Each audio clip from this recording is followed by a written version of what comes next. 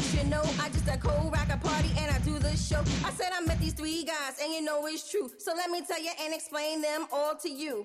I met this dude with the name of a hat. I didn't even walk away, I didn't give him no rap. But then he got real mad and he got a little tired. If he worked for me, you know he would be fired. He wears a Kango and that is true. But he ain't got no money and he ain't got no loot. And every time that I see him, he's always a begging. And all the other girls that he's always trying to leg. And every time that I see him, he says I'm wrong. But compared to me, they're weak compared to mine. And every time that I know that I am saying something fresher, in any category, I'm considered the best. And every time that I say it, there ain't nothing less. And everybody knows I will win the contest. Then after that came the educated rapper. His fingers start to snapper and my hands start to clapper. Every time that I see it, everything he say, he rock it to the beat and he come up this way. He said, yeah, you know your mother's, her name is Mary. And from what I heard, your father is a fairy. But every time I see him, I say it's something new. But let me explain to him what he should do. He should be like me, a fly MC.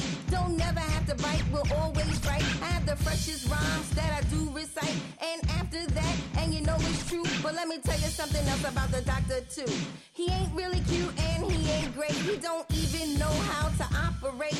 He came up to me with some crabbish rap. But let me tell you something, don't you know it was whack? So when he came up to me, I told him to step back. He said, you call yourself an MC? I said, this is true. He said, explain to me really what MCs must do. I said, listen very close, cause I don't say this every day. My name is Roxanne, and they call me Shantae. But every time that I say a rhyme, I just like a disser. It is something your MCs can't miss her. So Kango, if you think you're cute, you think it's alright. That's why you said it in a language, so you wouldn't have to bite. You started talking pig Latin, didn't make no sense. You thought you was cute, yeah, you thought you was a prince. You're walking down the block, you're the wrong one, you're gonna clock. And everybody knows that you're all on my yacht. I'm just a devastating, always rocking, always have the flaggers clocking. Everybody knows it's me, the ROXANNE. Everyone knows I am pressure, any category wrestler. Every time I start to write her, everyone is sister bite. Every time I do it, yeah, you know it is a Mia. Rocking on a beat, as you can see. So the UTFO crew, you know what you can do. Let me tell you one for me, and then I'll tell you one for you. Every time you say a rhyme, I'm just like a disser. It ain't nothing that I don't wanna miss it.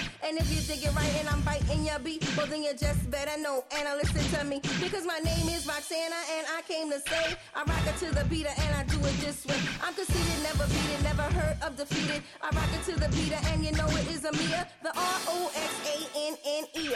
And if you wanna play a little game for me, let me show you what you can do, baby. Cause with a twist of my cheek and a twist of my wrist, I have all the guys dropping down like this. Yeah, I am fly, that I must admit, but everybody knows I don't go for it. So if you're trying to be cute and you're trying to be fine, you need to cut it out cause it's all in your mind. Trying to be like me, yeah, it is very hard. You think you a god, but you do eat lord. Trying to be cute and you're trying to be fly. Don't you know you wish you could be my guy so I could take you home, make you relax. And everybody knows that you're out there trying to tax. Like porn on a car, you're always trying to rob. You need to be out there looking for a job. Yeah, you're trying to be and talk about Roxanne, but let me let you know you're not a real man, cause a Roxanne needs a man, and yes, someone fresh to always dress. Someone, yeah, who will never fess. And then I'll say, yeah, forget the rest. You gotta be cute and you're trying to be fly, but all you wanna be is Roxanne's guy. Because I turned you down without a frown, embarrassed you in front of your friends, made you look like a clown. And all you do is get real mad, and you talk about me and make me look bad. And everybody knows how the story goes. There's no ifs, no ands, no buts or suppose. No coke up your nose, no dope in your veins, and then it won't cause no kind of pain. But yet and still you're trying to be fly. I asked you a question, I wanna know why. Why'd you have to make a record about me? The ROXANNE.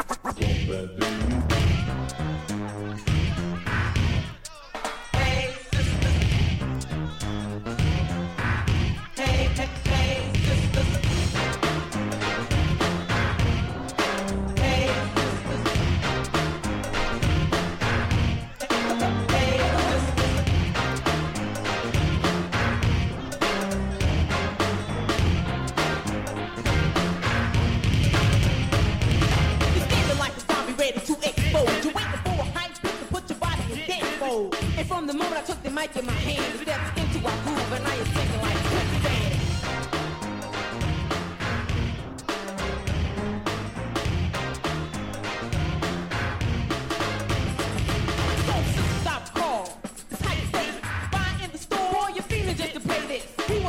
Who wasn't worthy and able to have the strength to spin it on the turntable. Look at the label, it's plain as day.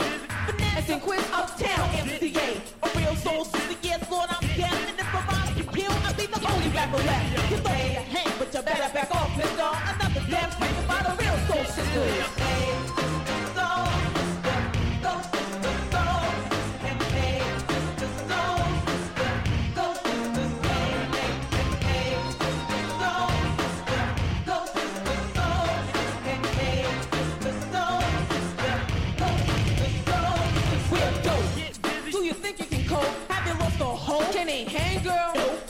Impressed by this lady, cause your mouth is wide open and it's dripping saliva. So wipe your lip, and then admit that this is as good can get. So pump up the volume and let's get bold and listen to the system with the soul. Bust it.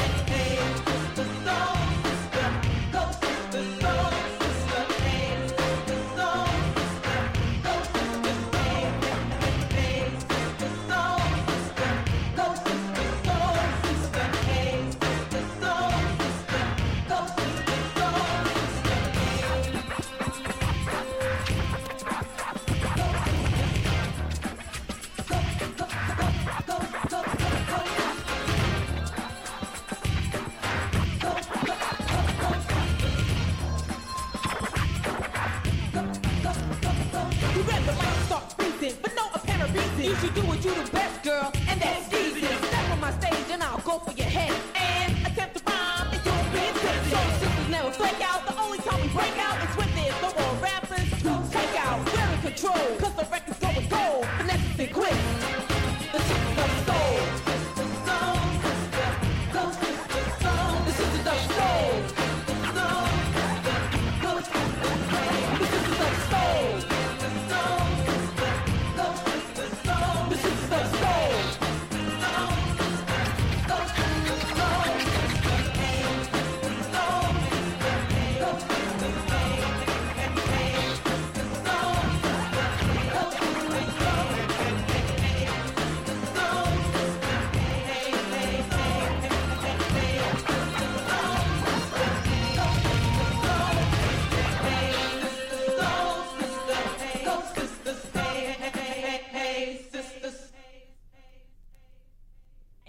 To rock.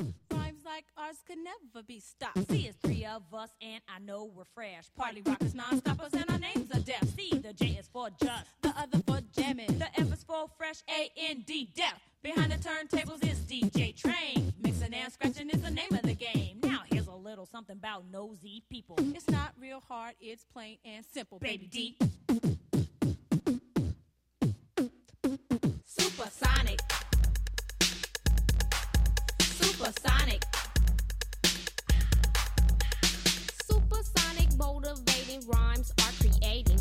And everybody knows that JJ Fad is devastating.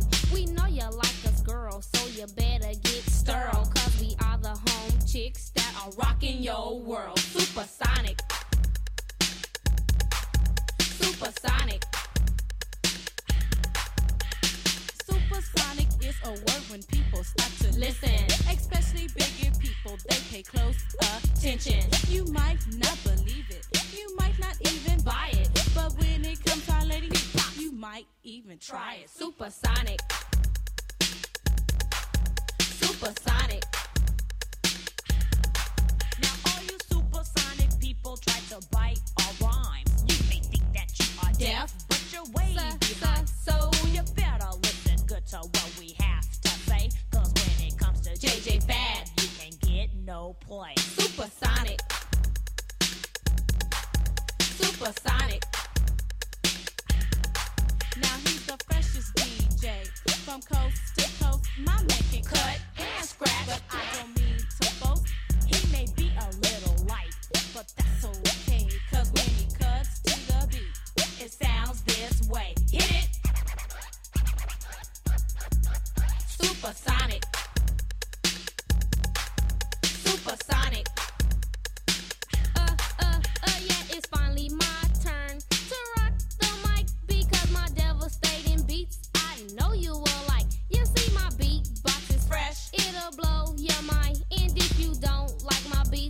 wiggle. Big in your behind.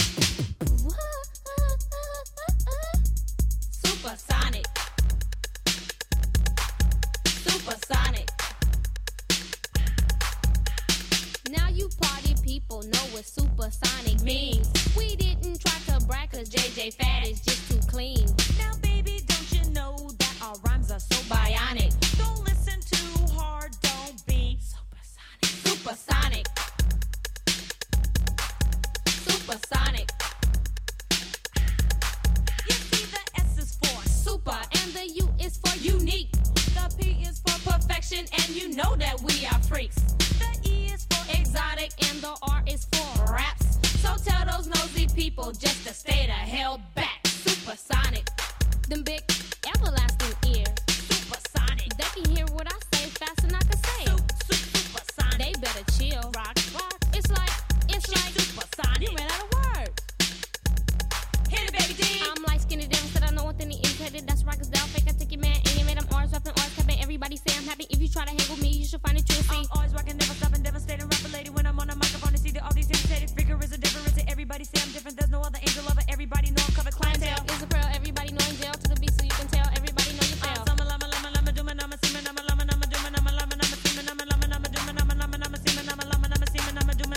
Yeah, that was it. That's it. That's it. JJ Fad, Supersonic, Bro Diallo Show, Q4 Radio. That was the hip-hop classic coming straight out of the West Coast. Supersonic, performed by JJ Fad, preceded by Finesse and Sequence, the Sisters of Soul, and we were opened up this morning by the ultra classic, one of my favorite tracks of all time, Roxanne's Revenge, performed by the legendary Roxanne Shante. And if you haven't seen the bioflick of Roxanne Shante on Netflix, you should check it out. I watched it. You know, it's some hip hop history, well casted. You know, it's not a cinematic masterpiece, but I mean, if you're especially from that era, or if you're a fan of that era of hip hop, you should definitely check out Roxanne's biopic, Roxanne Shantae's biopic on Netflix. Moving on. Speaking of biopics on Netflix, while we're on the topic, going off script again, that's how I do. So, you know, I have always been a fan of Rudy Ray Moore. Since I was looker. I was the biggest fan in the world of Rudy Ray Moore. And several weeks ago, shortly after it came out, I watched Dolomite Is My Name. And I was such a big fan. In the era of VHS, camcorders, my friends, my homies, Troy and Sage, we would reenact scenes from Dolomite movies and play them back for ourselves, because we were this is prior to the internet, and I don't think those tapes will ever pop up on the internet, because we also used to tape our hip-hop routines, our dance routines on that for the early manifestation of the inner city natives. Shout out Jason, Bo, everybody. But early renditions of our dance routines, we would also, they got taped over. So don't ever think you're going to see some Bro Diallo, teenage, high school age Bro Diallo acting out scenes from Dolomite and Rudy Ray Moore's other movies, Petey Wheatstraw, The Devil's Son-in-Law, Dolomite Part 2. Y'all know there was a sequel to Dolomite called The Human Tornado. The Human Tornado. But anyway, all I'm saying is it was a magnificent movie. Well acted, well scripted, well shot. Magnificent movie. I loved it and I enjoyed it. And they're saying that this movie has reinvigorated Eddie Murphy's career. And it's going to, because of My Name is Dolomite and all the buzz from My Name is Dolomite, his upcoming Made in America 2, shot at the anti-union, non-unionized Tyler Perry Studios. That's a whole nother discussion. We might touch back on that. There's a lot of buzz and high anticipation. And they say Eddie Murphy is back. His comedic and acting, writing, scripting skills are back. And everyone's looking forward to it. So Rudy Ray Moore has revived Eddie Murphy's career. and of the string of critically hated box office bombs that Eddie Murphy put out. So I'm like, okay, I'm reloaded. I'm fine, whatever. That is, I enjoyed the movie. I appreciate him doing the movie. It really brought back a lot of positive memories from my childhood with Rudy Ray Moore, Dolomite character. But then I later heard, because I can't have nothing. I can't have nothing in this life. I just can't. Y'all ask why I can't be positive. There's somebody out there. I have to start remembering this dude's name. Always insisting that I say something positive and be positive, and why am I so negative? But this is why. I later learned that Rudy Ray Moore was a great admirer throughout the 80s. Throughout his career, because Rudy Ray Moore's peak was in the 70s. And he started his decline in popularity and health throughout the 80s. But the 80s and 90s, during Eddie Murphy's peak, during Trading Places, his legendary... Oh, no. Sorry about that. All right. Sorry about that. Through his Beverly Hills Cop, Trading Places, what's the other? His stand-up Raw and Delirious. Rudy Ray Moore was a big supporter and a great admirer of Eddie Murphy. And when he did his movie Harlem Nights, it was a homage to, go back and watch Harlem Nights, and he's got all these old comics. Some people, Red Fox and other comedic legends in that movie. And that movie was basically a homage to black comedians, black performers, black people who paved the way for Eddie. He brought all of them. Richard Pryor was his co-star because he wanted to demonstrate his acknowledgement of people who paved the way for him.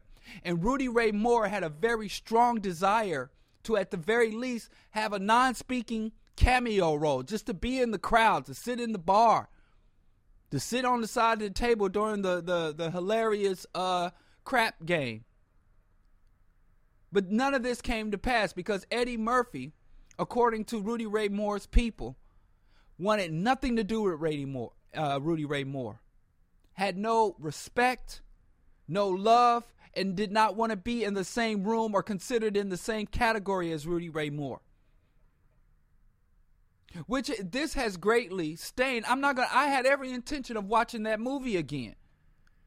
And not only that, they did, Eddie Murphy, and I understand, you diss people, sometimes your taste refines, whatever, and you can say, listen, I didn't do right by this man in his past, I'm going to try to do right by him going forward. But I haven't heard Eddie Murphy acknowledge any of this. Any regret that he didn't respect or give Rudy Ray Moore his just due. So now I'm like, man, I tell you what, y'all can have that movie. I'm not watching it again. And real talk, son, if I had known this before, because I don't know what goes on behind the curtain. I'm a fan.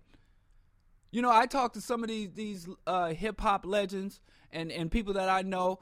King Dita, he knows a lot of the backstage hip hop stuff from our era. I was out in the crowd. Dita was on the stage. He was backstage. He was at the hotel room on the tour buses. And he tells me these stories, and I'm like, no. Ice Cube was a real gangster. KRS-One is a real African revolutionary. I don't want to hear no other parts. Just ruining my fantasies. So I talk to him. Wise Intelligent tells me some stories. I'm like, damn, son. Yo. So, I like the myths. There's enough harsh, unpleasant realities that we have to deal with. So every time, again, when I can escape into the fantasy of the movies or the baseline of a conscious hip-hop track, can I have that? Nope, I guess I can't. There is no sanctuary for Bro Diallo psychologically, emotionally. So that really disgusted me.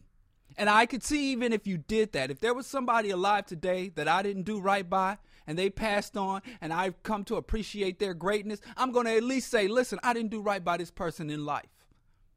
And I have to acknowledge that. But from here forward, as far as their legacy, I'm going to preserve and cultivate and spread their legacy.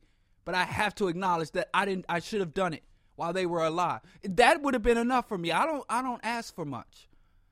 So the My Name is Dolomite movie is forever tainted, but that's fine because I just saw on Hulu that the original Dolomite, the original Rudy Ray Moore movies are on Hulu. So I'm just going, when I need some reflecting, when I need some time, when I got some downtime, I'm going to go back and watch the original movies. You wrong, Eddie Murphy. You wrong for that. You know, at least he brought Richard Pryor, he claimed, but if you look at Rudy Ray Moore's old material, even his mannerisms and his costuming, and you go look at Raw and you go look at Delirious, you tell me Rudy Ray Moore had more of an impact on Eddie Murphy than Richard Pryor did. From my observations. I ain't saying Richard Pryor didn't, but, you know, Eddie Murphy drew from everywhere. But if I see more of young Rudy Ray Moore in early Richard Pryor. And I think Eddie did right by Richard, acknowledged his influence, brought him on to the movie set, co-starred in a movie at the height of Eddie Murphy's career. He had power to bring people on and revive people's career, or at least give people a proper send-off at the end of their career. He should have done that for Rudy Ray Moore. And it's very ironic that as Eddie Murphy was on his decline as far as his career, he uses a man who he didn't give any respect to, any acknowledgement to. And again, let's hear it from Eddie. Eddie don't even speak about the history. Eddie gonna make money. Eddie gonna revive his career, and Eddie's gonna use that movie, the success of that movie, as a springboard for a whole new genre of movies. And he ain't even gonna tell it. I don't play like that. I don't like it. And I'm not going to participate in it. Speaking of, you know, dissing, not giving people their proper respect, I just want to say one thing about Public Frenemy. Public Frenemy. And Chuck D and Flavor Flav. And I want to say that this conflict hit me in my heart. It busts me in my chest. And let me tell you why. And some of y'all going to really relate to this. And if you can't intimately, deeply relate to this understanding that I'm talking about here, then you're on the other side. Because most friendships, most working relationships fall down into a Chuck D and a Flavor type thing. Chuck D, and here's the thing about being the solid dude. Being the solid dude.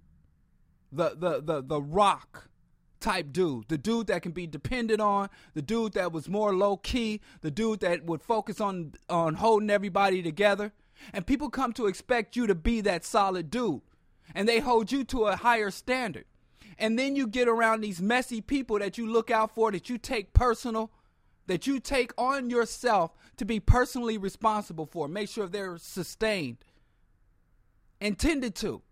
And then those people, It's the non-reciprocal relationship where these people think you should take care of me, you should look out for me, you should represent for me. But when it comes for me representing for you, they have this mentality that, oh, you a solid dude. You don't have no problems. You don't struggle. You always hold a job. You always pay your bills. You always got a car. Your phone is always on. So you don't need nothing from me, but I need everything from you. And when you don't do for me, you're a horrible person, even though you can't turn around and see what I've done for you. I've been in those relationships. Where I'm the only dude sober in the car, making sure everybody else get home safely. I'm the only dude trying to calm stuff down. We in the streets, and I'm like, yo, let's go home. Let's survive this night. Let's not die. Where everybody else want to play the gangster role. Everybody want to rep and inflate their egos, and I'm the one dude that's going to humble myself and say, let's calm all this down. And I take it to making sure everybody's safe. I'm that dude when the dude's like my girl, my mama, I got kicked out. I ain't got nowhere to stay. I'm like, I got a couch, extra bedroom. I got a hotel room for you. Like, I got a job interview and boom, boom, boom. I'm a dude, you tell me you got a job interview, and on that day, 2 hours before your interview, I'm banging on your door like, get up, get your clothes. Come on, let's find you a nice outfit. We're going to get you there on time. I'm taking more responsibility for your life than you do. And the one time I stand up and like, yo, I need something. Hey, like, what? You'll be all right. Like, you're not going to be there for me. You good, man. You don't have problems like me. You don't struggle like I do. And you don't want to be doing this tally. I know you don't want to be tallying up. You don't want to keep a spreadsheet. You don't want to keep an invoice of everything you've done. But then it all comes boiling back like, damn, this is a one-sided relationship. This is an exploitative relationship. I've been holding this person down, representing this person. And the one time, it's two things. You can ask them for something and they don't deliver for you, or they can ask something of you and you're not in a position and you're unwilling to do for them. I know a dude. I'm not going to say no names. From high school, when I barely had a place to stay, and I would provide this dude shelter for two reasons. Number one, his mom hated him and was always throwing him out. Number two, he was always on the run from the cops.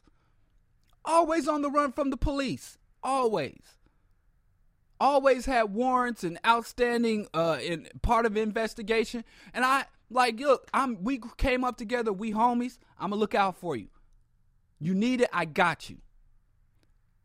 And he just take. And it wasn't just me.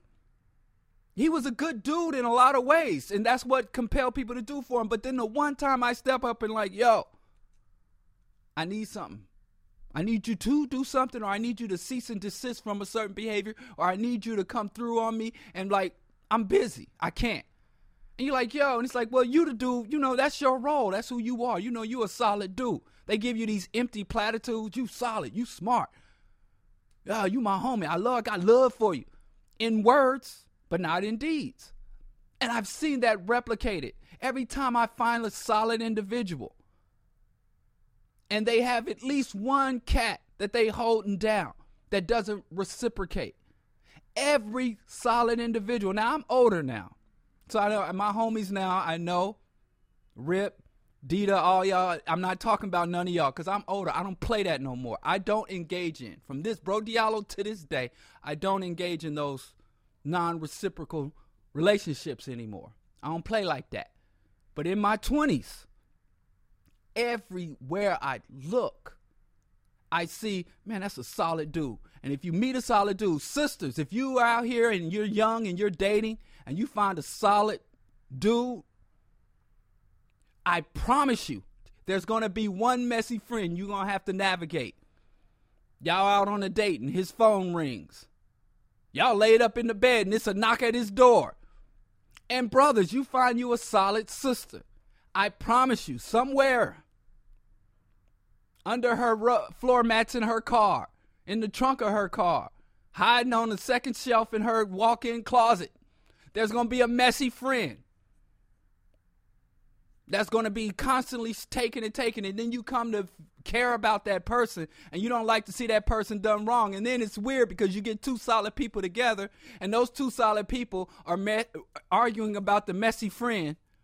Why you always got to go to her? What about your messy friend? And you'll have more fights about these external people than you have between yourselves. I've seen it. So when I saw this with Flavor Flav, and I was a fan of Public Enemy, and I would see Chuck D, and I'm not talking about yesterday, I'm not talking about last year, I'm talking 20, 30 years ago. And Chuck D's trying to do an interview, and they used to love doing this back in the Source magazines. Back in the early days of Vibe magazines, they used to love to call Chuck D out. And Chuck D would be there trying to talk about politics and talk about the conditions of our people. There was this famous interview after Night of the Living Bassheads dropped. And he was there talking about drug awareness and the crack cocaine epidemic and the government complicity in crack cocaine. And the journalist thought it was real cute and was like, well, you want to stop the community from getting drugs. You can't even keep your bandmates off of drugs. And Chuck never threw Flav under the bus. Chuck was like, well, Flav, he used to always go back and look at the old interviews. I'm sure they on YouTube. Go pull up the old archival articles. And Chuck was always like, well, Flav, we working with Flav. Flav has his issue. Flav's my man. Flav can speak for himself. If he couldn't say nothing positive, he would be like, talk to Flav. I'm not going to sit here and talk about my man. For over 2 decades, I saw this. Him holding Flav down. And Flav out here doing everything from drugs to domestic violence Chuck D on stage talking about fear of a black planet, and he brings this Brigitte Nielsen, this 8-foot white woman, Neanderthal white one, blonde-haired Aryan Caucasoid woman onto the stage and tonguing her down while he's rapping about, fear of a black planet and the history of eugenics and miscegenation. But she said she loved me. And I see Chuck, even Griff, go back and look at the unsung episode. Even Griff is agreeing with Flav on this, but remember, Griff, he broke one of Flavor Flav's, he knocked Flav on his ass, punched him in there, and would go to Chuck every other day. We got to get Flav out of here. Flav is making us look bad. And Chuck was like, nah. I've seen this so many times. So to see this happen on a national, most of the time this go down in our little project apartments. This goes down in the hood, in our little community. It's never played out like this on a national or global stage. I've seen Chuck hold this dude down for so long. And I thought it was a noble thing. I thought to myself personally, like, I respect that. That's how I do. And I got some, you grow up, I know from drug abuse to predatory behavior, I know some cats. And I'm like, yeah, Chuck D is solid for that. And then, and to see this play out over decades.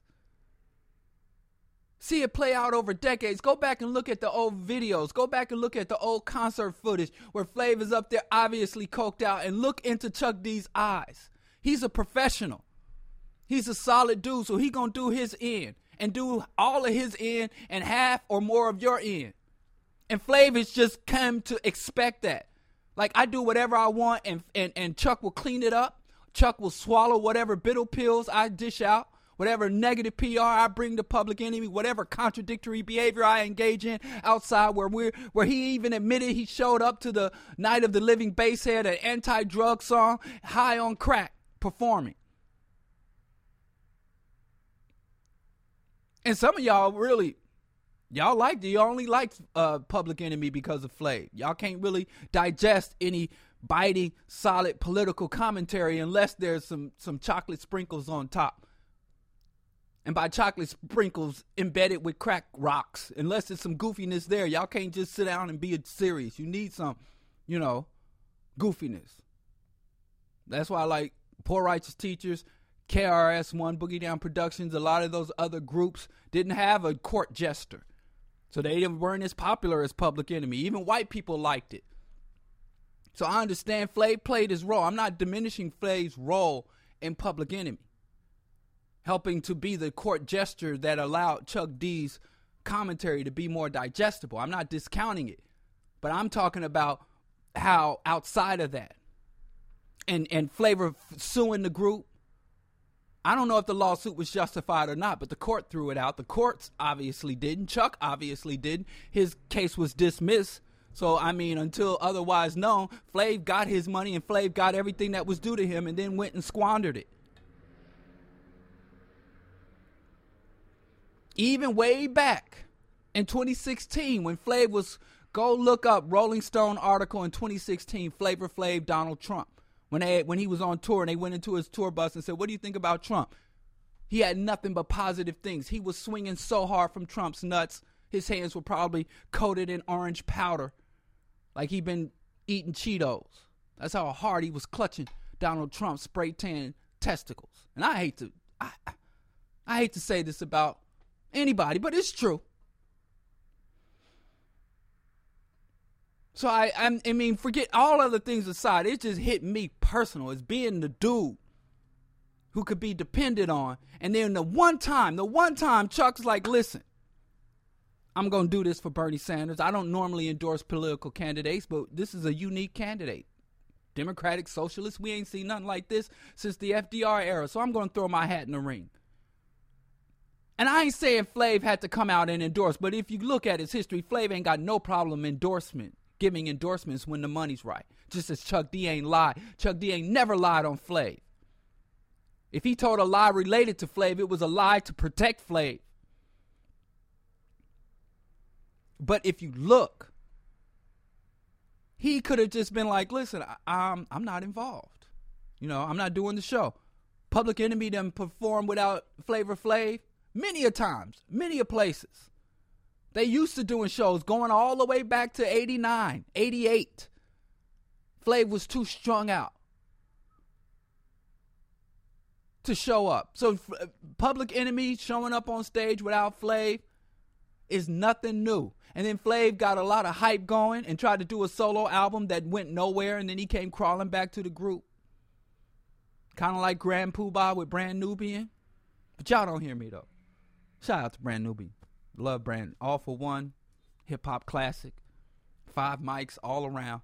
So I ain't trying to start nothing. I don't want to be starting something.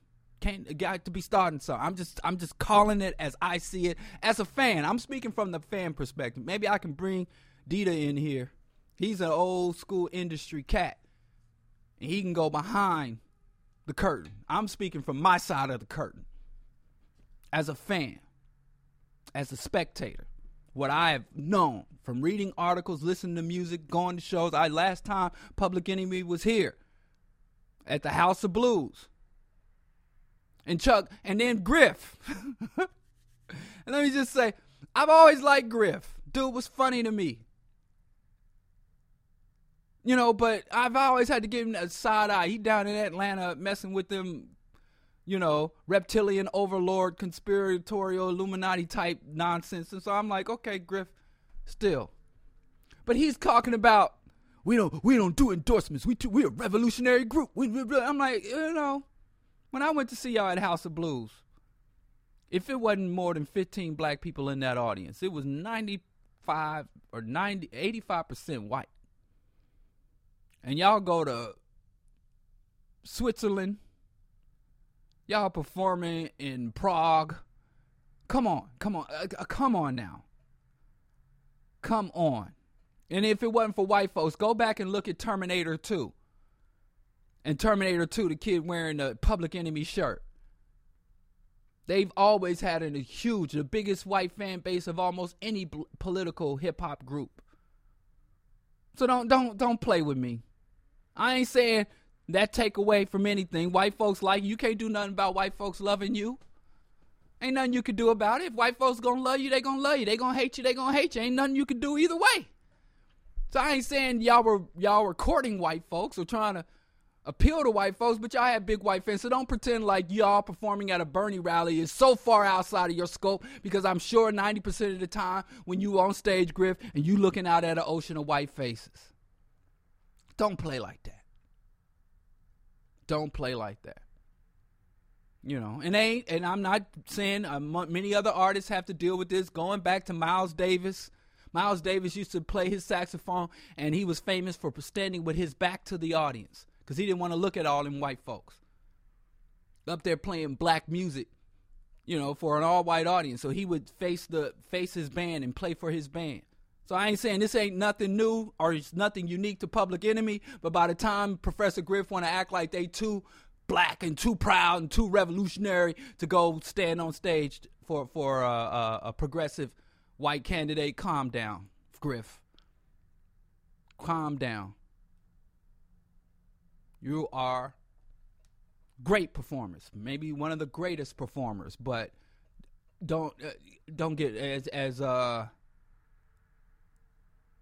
Brand Nubian said, don't let it go to your head. But I feel that. That's everything else aside. And all you people who can relate to Flav, like, yeah, Flav holding it down. Somebody said, yeah, Flav was unconscious in the past, but now he is awakening. All you empty militants that are siding with Flav on this conflict, y'all suspect. If you know somebody personally that can relate to Flav's point of view, watch them. Because they empathize with Flav. That means they can embody that mentality. That mentality is something that they connect to. So if you know somebody that's like, yeah, I see Flav's point of view. I can see where Flav is coming from. A lot of people that ain't had nothing to say about Flav. Everybody, you know, where I'm from, there's this term called Jefferson. That means giving undue compliments. Or over giving somebody more credit than they do. We say stop Jeffing. That's the Kansas City thing. If you ain't been to Kansas City, don't ever go to Kansas City because you wouldn't understand Kansas City. But that's the Kansas City thing. I've never heard it outside of Kansas City. So I know only my Kansas City listeners will understand. Anybody that's jeffing with Flav, you better watch them. You better watch them because that is two different mentalities at work there. And sometimes, they say opposites attract. It's dudes I'm cool with that if you came to kick it with me back in New York, in Brooklyn, you come kick it with me in Kansas City, you see my homies, my day one homies, they're a lot different from me. While they eating Kansas City barbecue rib, I'm eating organic non-GMO asparagus. But we friends, we love each other, we homies, and I know I could call on them from anything and they could call on me. But we way different dudes.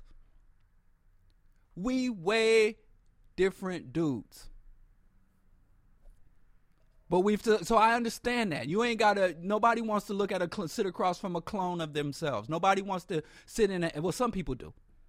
But normal, healthy people don't want to sit around in an echo chamber, only deal with people that agree. Well, a lot of young people do. This internet era people with their confirmation gangs, they can only vibe with people who are all but identical to them in all respects. You dress like me, you eat like me, you think like me, you believe like me, you have the same views and opinions and insights. If you have one thing, you cancel. I understand that. That's a relatively new phenomenon. But like I said, I got homies from all spectrums. Well, I'm sitting there reading, Karl Marx, sitting there across from my homie, he reading the Bible. He's in his scriptures or his Holy Quran. I got to go wait for him outside in the car while he's in the mosque or masjid bumping his head on the floor. Face down, ass up for Allah. So I got homies, and they hear me say this stuff, and they roll their eyes, and they have to resist chopping me in the throat, but they know I'm their brother, they my brother, so I understand. But if you know somebody, I'm saying this one more time because this is old man wisdom. Look at all this gray in my beard. This is old, or listen to all the gray. I'll scratch my beard on the mic so you can hear all this. That's gray hairs I'm scruffling. This is old man wisdom. If you know people that are hip to this Flavor Flav versus Chuck D conflict, and they in any way say, yeah, I see where Flav is coming from, watch them. Be careful. If you somebody like, yeah, Chuck, all the way, Team Chuck, whatever, however it's being played or articulated, if you find somebody that relates to Chuck, hold on to that dude. If you yourself think, yeah, Flav didn't have to go for Bernie, Flav could do what he want to do. If you thinking all that, maybe maybe I can give you a pass if you're ignorant of the last 30 years. If you don't go all the way back to 88, 89, if you haven't heard sucker to the sides, I know you hate my 98, you're gonna get yours. If you haven't heard and listen to and memorize all the tracks from Yo Bum Rush the Show, My Uzi Weighs a Ton, if you don't go back that far, maybe you don't know the history.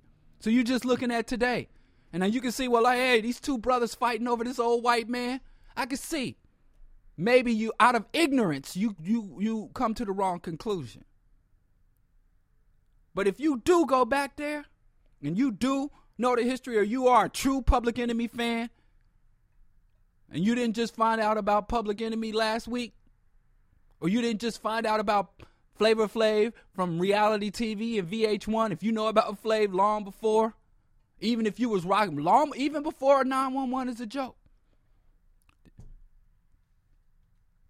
So, anyway, that's my 2, 4, 5, 6, 7 cents. Let's talk about something good. Today is Ghana Independence Day, the first nation.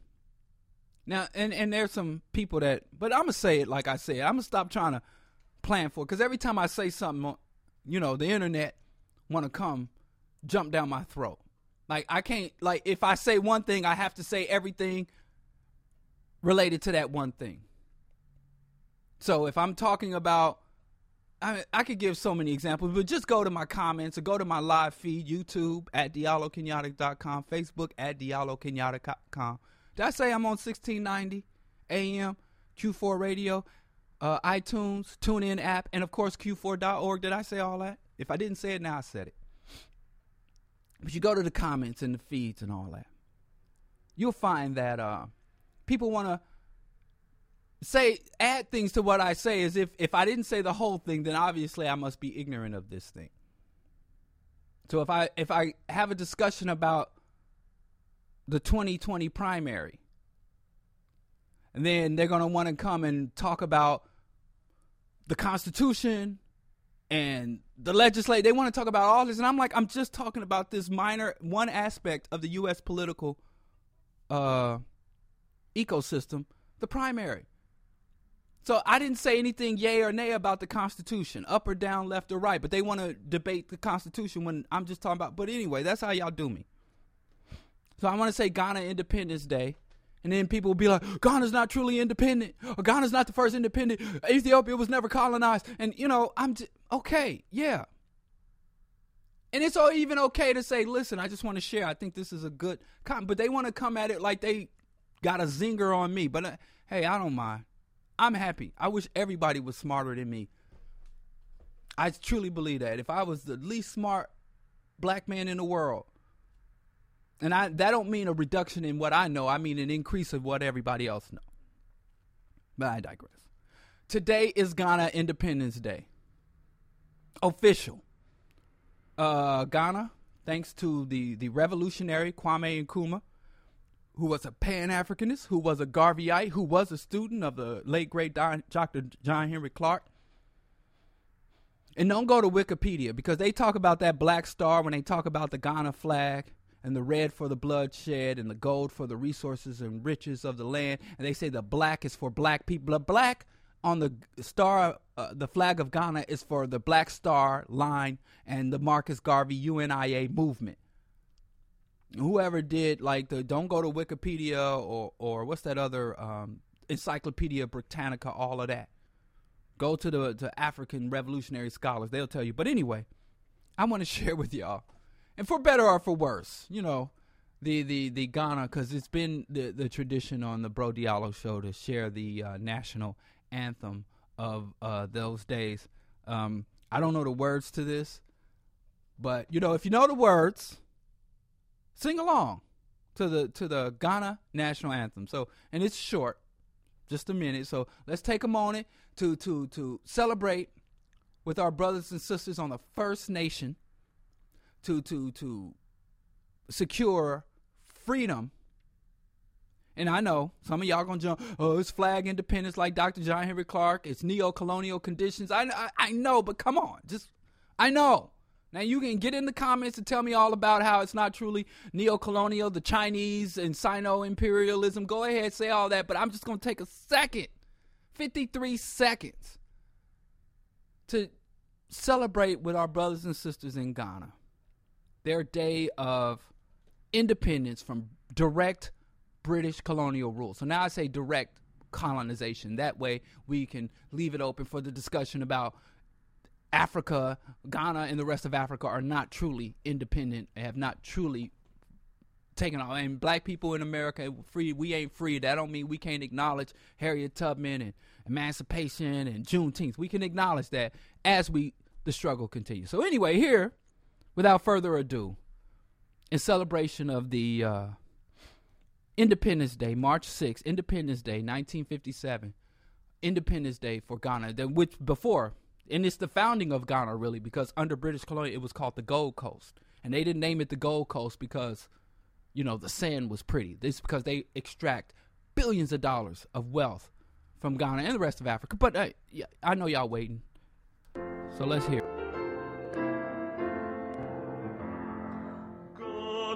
So homeland Ghana, and make our nation great and strong, go to defend forever the cause of freedom and of right.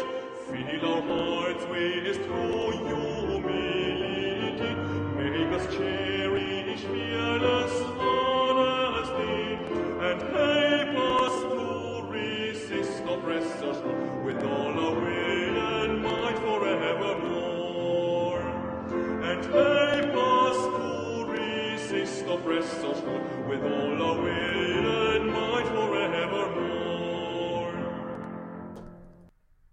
Okay, and if you like me, I know you was expecting some drums, some rhythms, some African, but hey, that's their national anthem. They got a right to call it that. That's it. I love the lyrics. You know, I mean, as far as, you know, but, you know, they were colonized by the British. So by the time the white folks must have left the instruments. But God bless our homeland, Ghana. I don't like that part. God bless our homeland. And make our nation great and strong. Behold to defend forever the cause of freedom and of right.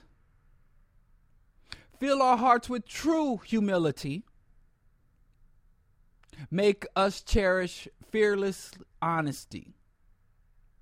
And help us to resist oppressors' rule with all our will and might forevermore. And help us to resist oppressors' rules with all our might and will and might forevermore. And so that was originally written and composed by a Ghanese composer by the name of Philip Gabiho. And he wrote that in celebration. So, like I said, the instrumentation, I think they should throw some drums, maybe some turntables on that. But anyway, that's Happy Independence Day to Ghana and to the rest of Africa. I think that being that it was the first, and you can observe historically there was a domino effect after Ghana secured its emancipation, its decolonization. There was a domino effect, not just in Africa, but also in the Caribbean, and also look at how it parallels almost to the day the civil rights movement. So our black liberation, black oppression has never been confined to Africa or confined to the United States or confined to Latin America, just like our oppression has never been confined by borders or even individual national identity. They didn't go to Africa to arrest Igbo. They didn't go to arrest and enslave Kikuyu. Black was black. So our liberation has to match our oppression.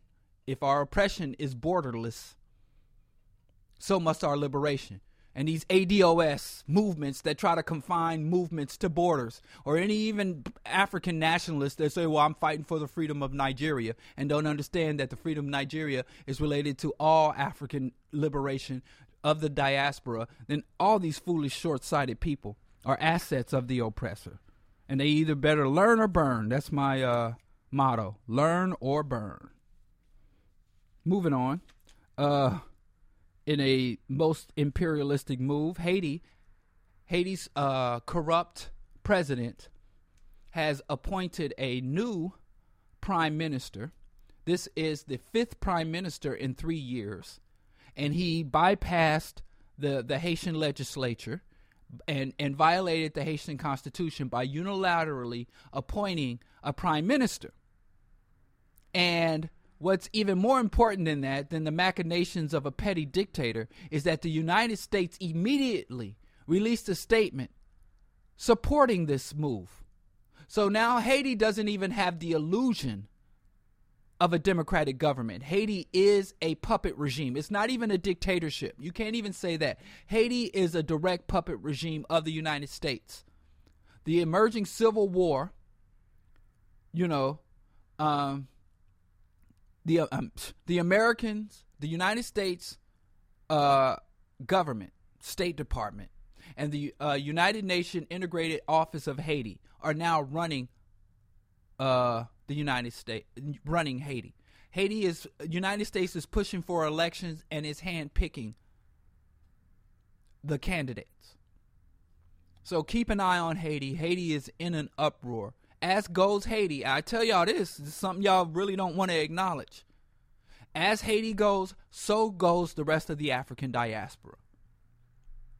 And you don't believe me, but watch. Don't believe me, just watch. Don't believe me, just watch. Haiti is the ideological, dare I say, and I really shouldn't say this, but the spiritual home of the African diaspora. And when I say spirit, I mean like team spirit. I don't mean ethereal spirit. I mean the emotional invigoration an emotional, what they call resonate. When a lot of people share the same strong feeling in the same way, in the same space, that's called spirit. Like everybody's mad, so there's a spirit of rage, or everybody's peaceful and there's a spirit of calm. So it's just people psychologically, mentally, and even physically resonating together. I don't mean some out-of-body supernatural, but more on that later. There's another really bad report. I mean, don't nobody bring me no good news. I should call this the Evil Lynn Show. Don't nobody bring me no bad news. All I got is bad news. The African continent, mainly Congo, is losing its rainforest. And, damn, this is really bad. This is like probably one of the worst,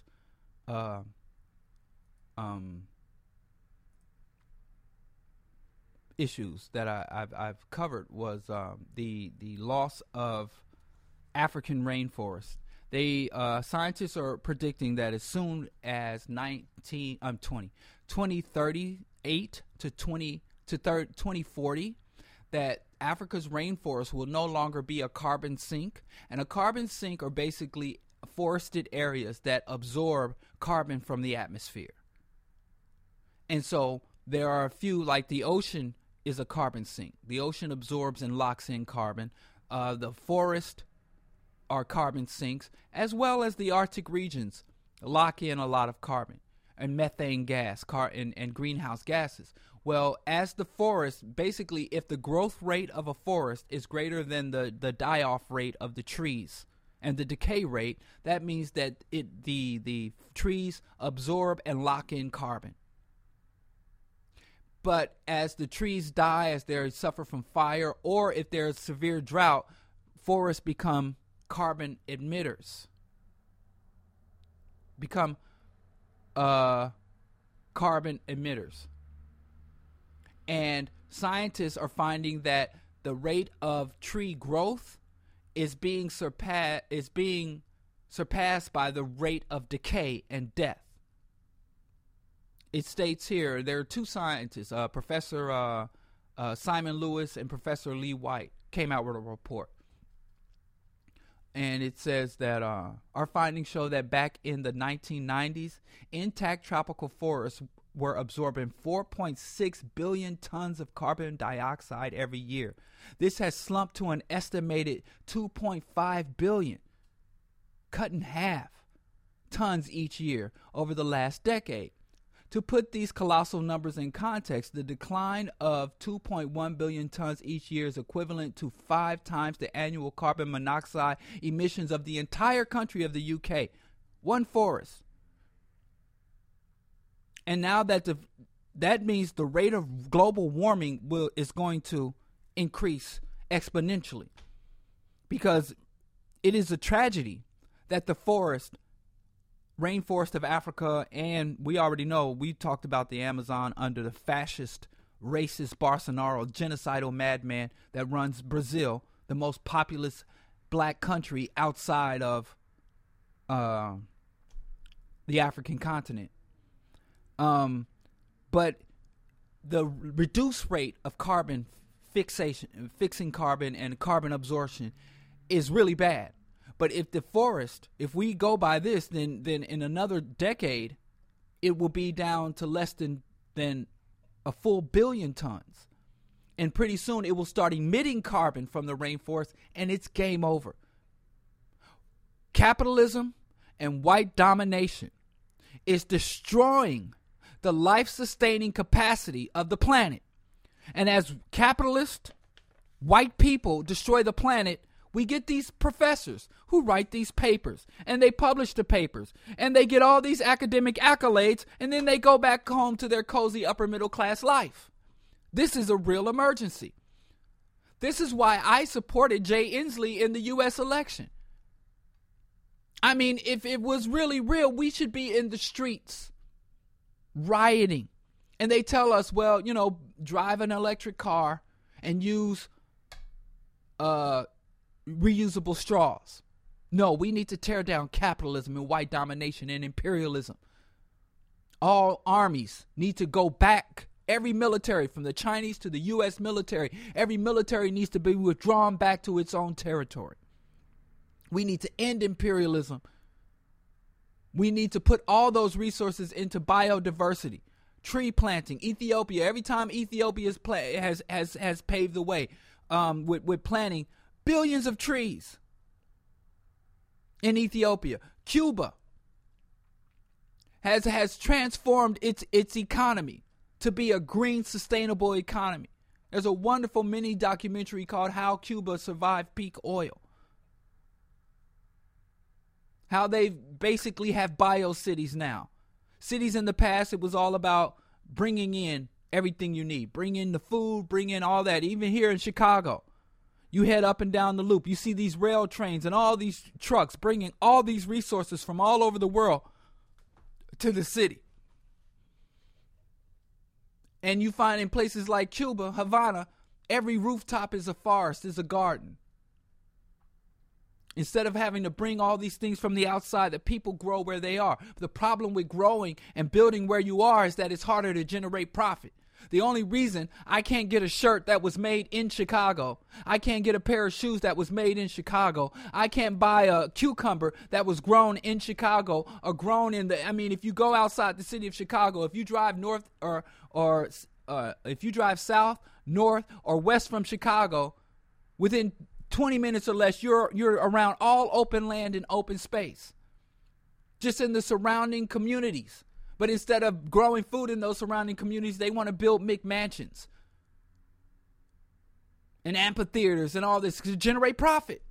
Why not just bring the food up from Honduras or Mexico? Because it's more profit. There's more slave labor, fewer regulations, no taxation.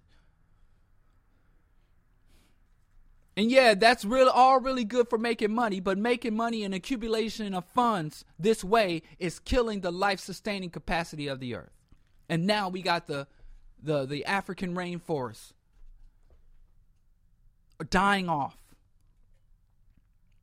And I'm supposed to give a damn about black billionaires? Let's move on. I wanted to say something about Elizabeth Warren because the feminists are mad, saying that people didn't vote for Warren because she was a woman.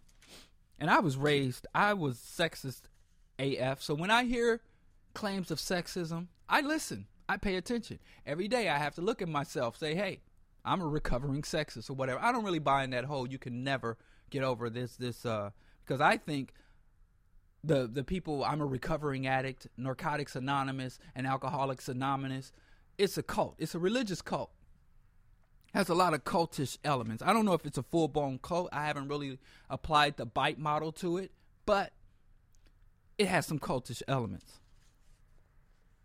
So, but I mean, real talk, there's certain facts associated with that. But as a person who was not only a sexist, but very comfortable sexist, a very, very good at being a sexist. I mean, I was raised to think that women were less than men, less capable, less worthy, less relevant than men, because God made me in his image. And not only was God a man, but all of the heavenly host. There were no female angels, deities, and that women were a cursed species, that women were brought sin into the world. And an uncontrolled woman, a Jezebel, an Eve, a woman that is outside of the control of her father, her uncles, her husband, her brothers, a woman that's outside of control will go out and bring curse and doom upon the land. Like Eve. If Adam had properly monitored Eve, humanity would have. This is how I was raised from birth in the holy books. So, I'm not blaming nobody for my sexism, but damn, I mean, did y'all even give me a chance, a swinging chance? But I learned. I'm teachable. That's the thing. That's the thing I'm most proud of about myself. I'm a teachable dude. So I've learned. And I'm getting better every day. I'm healing, and I'm trying to heal whatever damage I've done. So as I heal, I'm trying to heal my environment. So anyway, Whenever I hear calls of sexism, I pay attention. And I know a lot of my feminist enemies, and it's because they define me as their enemy. I don't see them as my enemy. But a lot of feminists are probably going to roll, if they still follow me. I've been shunned by many feminists. But real talk, when I hear calls of sexism, this is because of sexism, I pay attention. Sometimes I'm like, word, that's sexism. All day, all night. They're right. And then here's another thing about those racist feminists.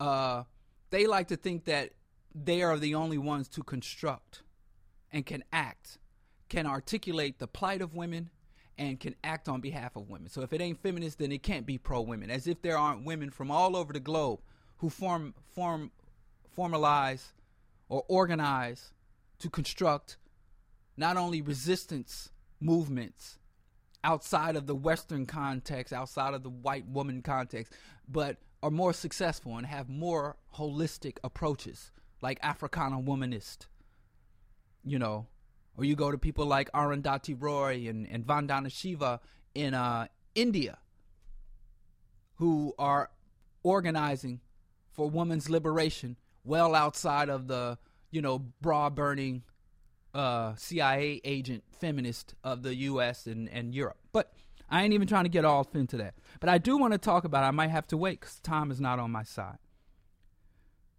But I do have to I do want to talk about these calls of Elizabeth Warren being a victim of sexism and the larger. But first I want to talk. Let's get to the topic because of black spirituality. Again, if you listen to Wednesday's Bro Diallo show, the reason I was talking about it is because the nations that, if you look at black spiritualists, you hear a lot, and when I say I'm talking about the black Afrocentric movement, but this applies to a lot of, you know, Western spiritualists. Black spirituality is either of an Eastern mysticism, Eastern Buddhist, Hindu element, Native American, you know, elements. You know, I didn't even know this dude. He goes to sweat lodges. He goes to the reservation Indian country and engages in sweat lodges and eating peyote and going into trances and stuff. And this brother, well, he was a few years ago, and he was originally a Hebrew Israelite. So, and then, you know, African, amalgam of African Vodun, animist traditions, Yoruba, Akan, Kemetic. So there. Spirituality, it's an amalgam. That's why it's really kind of hard to talk about this topic, because anything I say about spirituality, there's going to be some spiritual person is going to jump up, and you always know when they jump up because they're always wearing copper and crystals and stuff, so they're very noisy when they move around. I mean, just look at Erykah Badu and all the stuff hanging off of her. So inevitably you're going to hear somebody clank, clank, clank when they raise their hands, ching, ching, ding, ding, and they wear these bells and chimes. They're going to be like, wait, no, you're wrong, brother. And I'll admit right now, everything I say about spirituality is wrong. You know why? Because it's ethereal nothing. It's a non-existent nothing. And therefore you can say whatever you want about it, and nobody can be wrong or right about it. So it's hard to talk about it, but I still need to say some facts. There are some material facts that come out of this unrealness. And I know I'm probably offending y'all, but, you know, you don't worry. After you get off the Bro Diallo show, you can go burn some sage, realign your chakras, open up your meridians, and do everything you need to do. But y'all need to hear this, you spiritual people. So, yes, everything I'm saying is wrong. You don't understand. Yes, I don't understand, because it can't be. Like, if I get on here and say something about gravity, or if I say something about carbon emissions or carbon fixing of the rainforest, or if I get up here and say something about the Democratic platform, whether the Democratic Party adheres or diverges from its platform, or if I say something about the level of influence that corporate interest has on the Democratic Party, if I say certain things, I could be saying this is right or this is wrong because there is concrete evidence, there is testable evidence that we can go to and say, okay, it is. This is what it is. This is what it ain't. But when you're talking about the spirit vibrations, nobody can be right. And that's the thing. You can't even debate these people because they're in the arena of unrealness. So in yesterday's show, I told y'all about what an atheist was. Y'all need to understand, because a lot of people say that, well, atheism is the opposite. Atheism is not the opposite of religion. Atheism is the opposite of theism. And there are a lot of people who are atheists that don't even know they're atheists. People who are agnostic. If you basically conclude, atheism is a conclusion. That's all it is. It is people that say, I don't see evidence of God. Most atheists that I know are not even anti-God or anti-religion. They just say, well, I haven't seen it. Whatever epiphany you had, where the Lord came into your heart, well, God came to you in a vision, in a dream. Like I have an uncle who's a minister, and he was a security guard, and he used to work the overnight shift. So, he's a black man working the overnight shift, so he slept. I slept too. Yep, I'm going to tell you, when I was an x-ray tech at Truman Medical Center, and when I was an x-ray tech working the overnight shift at Downstate Medical Center, I slept. Don't give black folks overnight jobs. Yeah, I'm snitching. We should be resting anyway. So anyway, my uncle was working at his job, sleep overnight. Don't give a black man an overnight job. We going to sleep. Now, I'm just messing with y'all. Sometimes now there were a bunch of white people that listen to me. Oh, I knew it. God damn it. Shut up. Anyway. He was asleep, and he said that in his dream, he worked security. Someone came to, and his job was literally to watch these shipping containers. They would bring in these shipping containers into the Midwest, and if they didn't unload them overnight, people could bust in them and steal whatever electronics or whatever was in there. So his job was to monitor this lot full of empty shipping containers or loaded shipping containers that were supposed to be emptied in the next day or two. So he said he was doing his rounds, and he found some people breaking into the container, and he got shot up. Pop, pop, pop, pop. And he was crawling, trying to stay alive. And he said, Lord, if I die, I don't care if I live or die. I just want to know that if I live for you. And if I die, I'm going to go on to Zion. And he said in his dream, in his vision, that he saw the ship of Zion coming down to take his soul on to be with his heavenly Father. And when he woke from that dream, that was a vision. And he said not only had he accepted Jesus Christ as his Lord and Savior, that he was going to spread the gospel. And he became a minister, and he was an associate minister or whatever, and went to seminary, and now he has his own church out in Blue Springs, Missouri.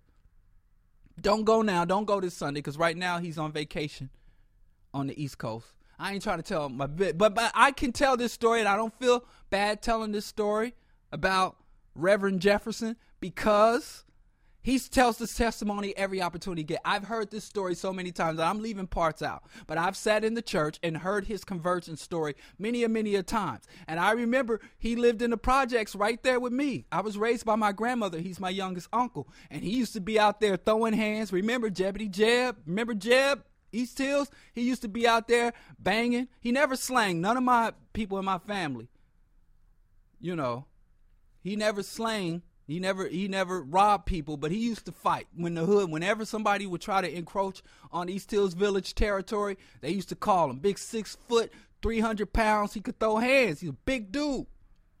And all that stopped overnight. And I'm like, man, you better go on somewhere with that. That ain't me. But anyway, so an atheist is a person that says, I ain't even telling you that didn't happen to you. All I'm telling you is that it ain't happened to me. I ain't had no epiphany, no conversion story. I ain't had no ancestor come from beyond. I've had no experience with the supernatural otherworldliness. And until I get evidence, until I have my ship of Zion coming to get me, and even if the ship of Zion, even if a man came through the wall and walked through the wall and did some things beyond what I suspect that humans are capable of, that is still wouldn't be evidence of God. That just be evidence of you as a person, or this man did something. So an atheist is no more than a person that says, I have no God. I have no means of interacting to pleasing or violating. There's no concept of sin. No gods and no things related to gods, no things dictated by gods, because simply I have seen no evidence of God. And every person that has professed evidence of God, they have never been able to demonstrate to anyone else besides their pleas, their testimonies, their words. But all of the miracles, all of the phenomenon of the Bible, Like I said, the last time I had a conversation with this spiritual brother, I said basically, well, he was more religious. Well, no, he went from being a black Hebrew Israelite to being a man of prophecy and unseen. But so he went from being religious to spiritual, like a lot of y'all. He would tell you, he would insist that he doesn't have a religion. He has a personal relationship with his deity, whom he doesn't even want to name because that he's beyond space and time. But I said to him, basically, what your belief system says, there was a lot of magic in the past, and there will be a lot of magic in the future. And there's no magic right now, but unless you accept and fully believe of the magic of the past, you will not benefit from the magic in the future. And he looked me in the eye, dead in the face, and said, yep. That's it. You should see the holy men of the past and the great shaman and all this magical stuff. Can I see it now? Nope. But you got to believe that it happened, because the great whatever gods and spiritual stuff is going to come down any day now. It's going to come down from on high. And if you don't believe that the unseen magic of the past, you will not get any benefit of the future magic. I'm like, that's a hustle. But anyway, I've always had an issue with spiritual people because I left the church and I became spiritual. I stopped being religious and tried to be spiritual. Well, after I left the Christian church, I went to examine the Islam, and the Muslims kicked me to the curb. I went to the Nation of Islam study group, and I brought my copy of Message to the Black Men of America, and I brought my printout of what Muslims believe and what Muslims want, and I brought some other stuff. And I'm like, yeah, this is a study group, but it wasn't a study group. It was basically a lecture group where the leader of the group would just tell us what to believe. And I'm like, that's not how to study. You don't stand up front telling us, and we don't get to question you or debate or come with our own information. So anyway, they kicked me out of the nation. So I wasn't able to join the Nation of Islam. Thank you. Thank you to, what is that, Mosque number 47 on Truce. Thank you. Thank you. I can't thank you enough for kicking me to the curb when I was a young, impressionable man. And then my favorite thing, what brought me to the nation, was the white man is not a devil. The white man is the devil. I'm like, who said that? I want to get in that corner and rally and huddle up with that group. But they wouldn't let me. So after that, I graduated high school, and I go, and there was this brother Woza, who was training to be an Akan priest. And we would go to the Akan rituals, and the priestess would evoke Shango, and we'd dance in a circle, and they would have this bourbon or this brown liquor, and they would drink it and spit it out, and the powder was flowing, and the drums were playing, and I was supposed to, the priest would be possessed by Shango or a Legba or Yemaya, and then you could talk to these divine creatures through this possessed spirit, and her voice would change, and she would contort her body, and she would ask you questions. She would look into your soul and tell you things about yourself, or you could ask her about anything from money to marital problems. And everybody in there was really all these powerful black folks. Wasn't no white folks within 10 miles of this ritual. The priest was black, the scriptures, the ideology, and the shrine was there. And we bring offerings from the shrine. We bring offerings to our ancestors. And it was beautiful. I really liked it. It was powerful. You know, and again, the spirit of black unity, of black empowerment. The spirit of our ancestors. And when I say spirit, I mean we were all vibing on the same emotional level. All of the symbols and the music and all these things were put us in a psychological and an emotional state. Manipulation. Wasn't no different than the tambourine in the tabernacle and and God. It's same method. Different rhetoric, same method. But I kind of stood there like, damn, Baba Woza, you know, Baba Jafunza, I didn't feel the the levitation. And so they tell me, yo, you keep coming to the rituals and you're going to see something magical. You're going to see something. There was one man who was in the ritual, they say. Now, I wasn't there that day. And they say he received a cut on his leg as he was dancing, evoking the ancestors, calling down the Orisha. And during the rituals, not a speck of blood came out of this man's wound. After the ritual was done, the wound started spraying blood everywhere. I'm like, was it an artery that was nicked? They were like, what? I'm like, well, if it's not an arterial wound, generally you don't get the spray of blood. You got to go deep for that. And he's like, I don't know. It was the ancestors. They held back the blood and they released the divine blood. That blood coming out of his wound was pure, was the wickedness, and it was a sign that he was being purified. And I'm like, well, can we reproduce those under laboratory conditions? Maybe atone for any, and I'm just like, okay, I heard that. I didn't see it. Now I know certain things about human physiology. That if you're under a high stress condition to fight, we all know about the adrenal glands, dopamine levels. We all heard about the woman lifting the car off her baby. In times of great stress, people can do things, but there is a scientific, physiological, repeatable explanation. But that explanation is not, your ancestors jump inside your body or come to you in a ghost form and lift by your side. Jesus doesn't carry you when there's a single set of footprints. There's all your footprints. And if you see two sets of footprints, then somebody was stalking you. So I've always had this issue. I went to, and so I went to the Akan rituals, and then they had even now to this day, this summer, you can go to the Haitian drum circle and vibe with the Vodun. They were very open, at least back in the 90s. And you got the Haitian drum circle.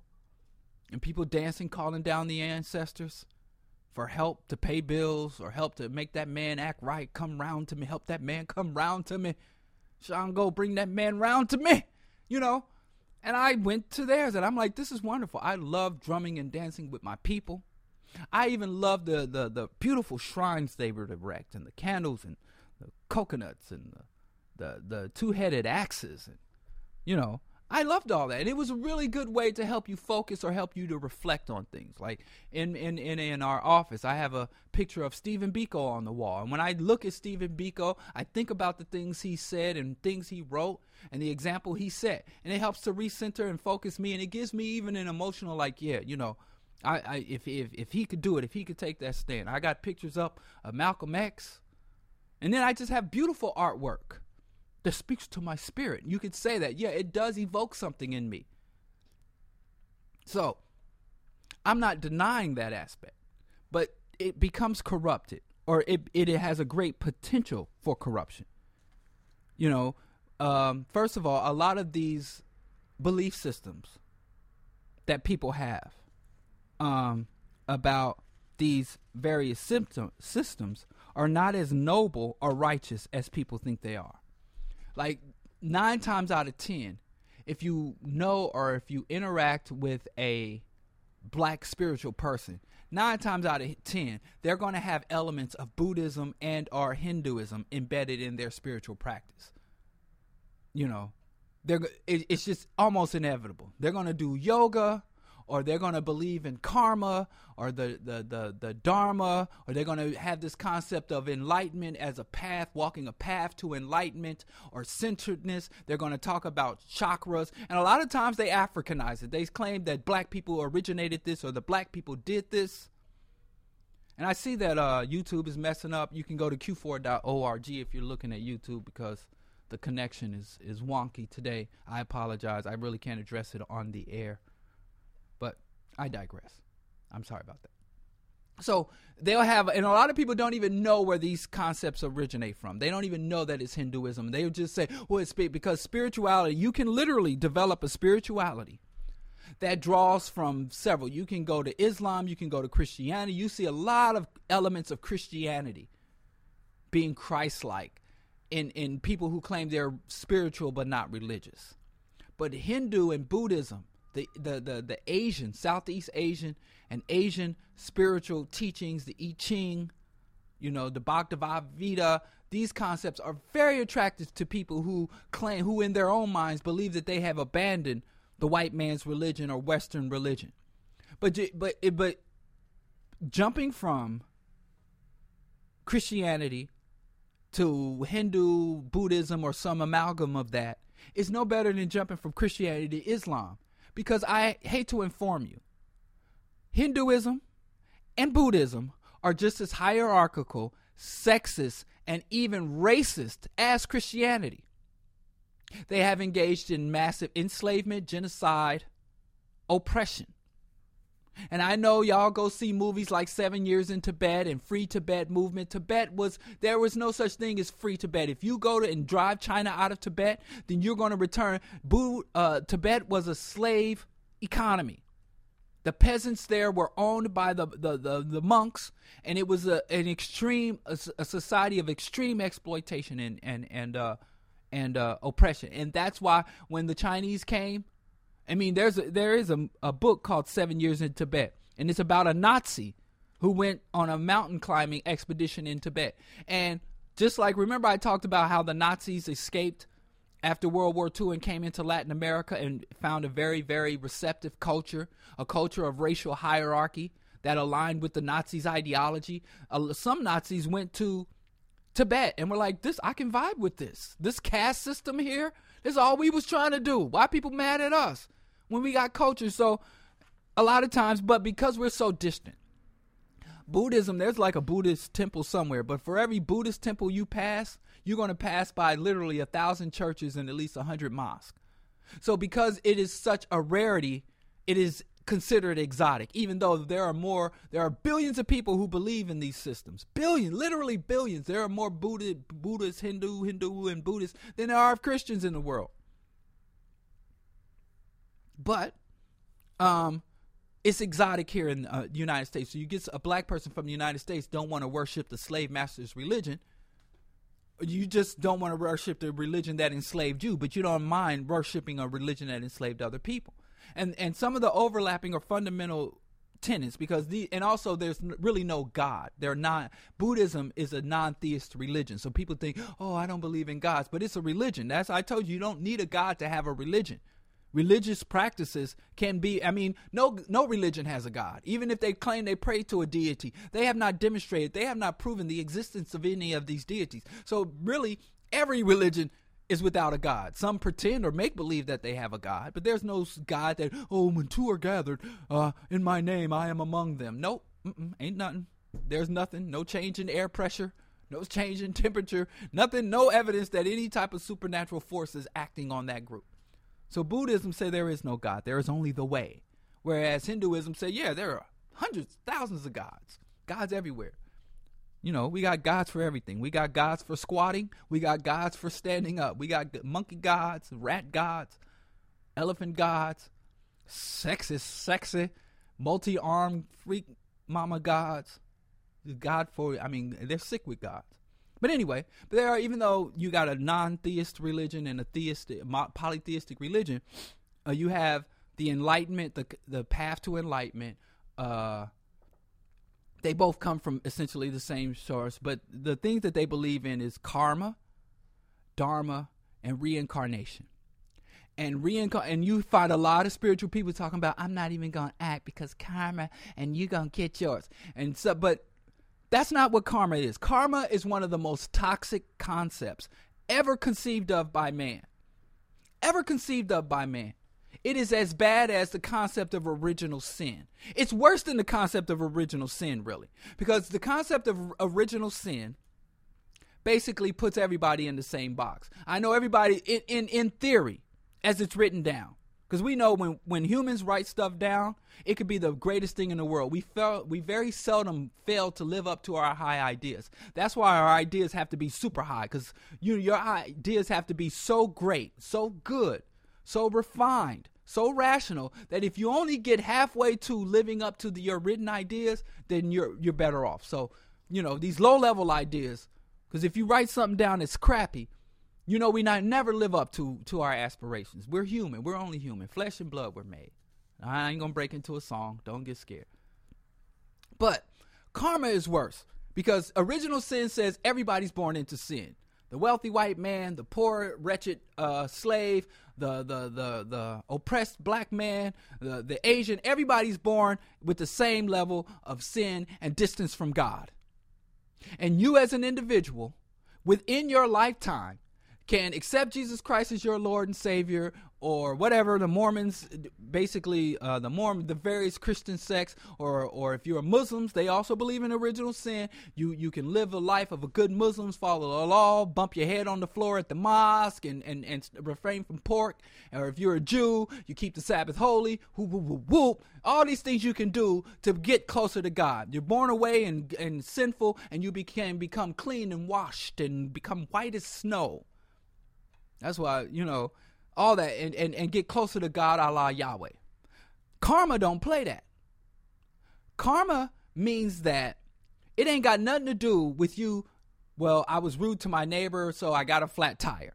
That ain't what karma is. That's how the West interprets karma, and it is a severe misinterpretation.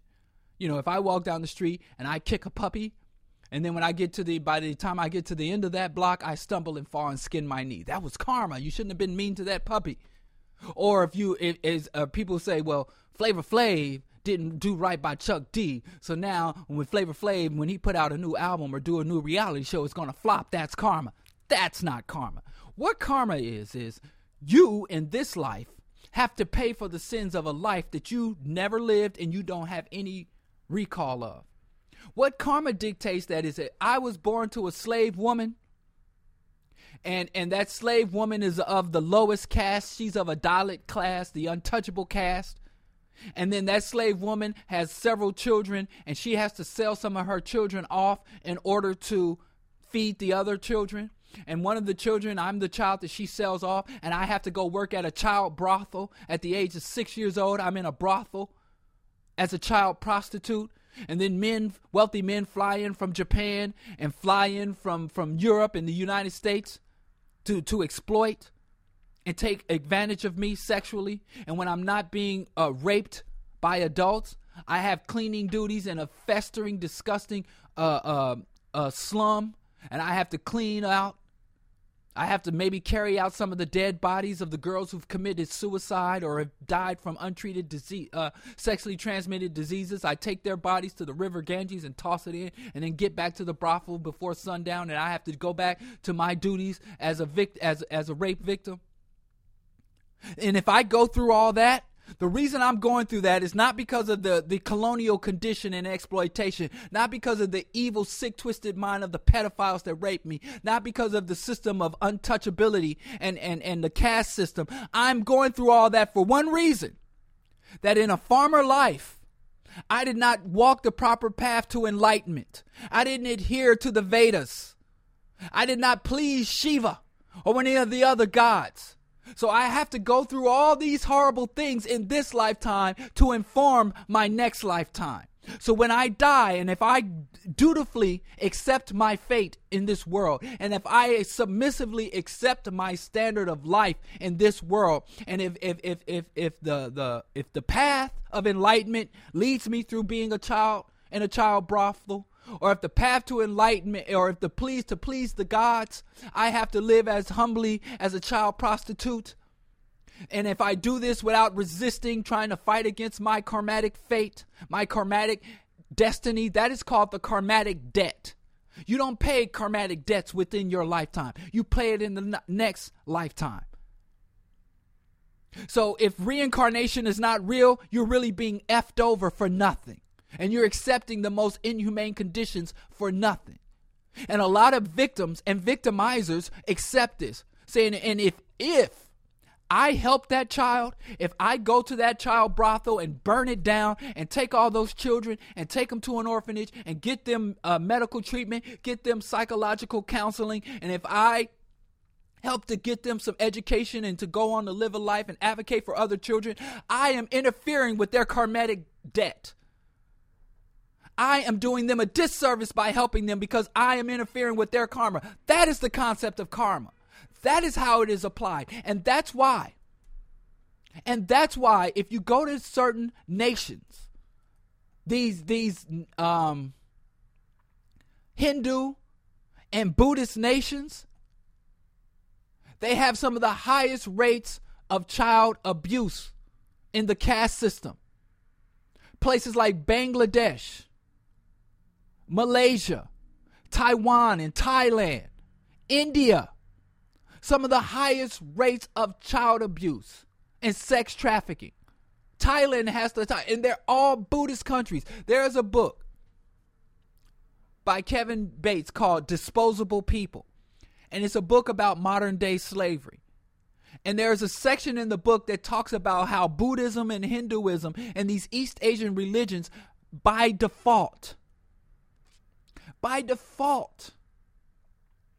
have large levels of child prostitution and child sex trafficking. Now, I'm not saying it's just the Hindu and Buddhist countries. You have it in Brazil too.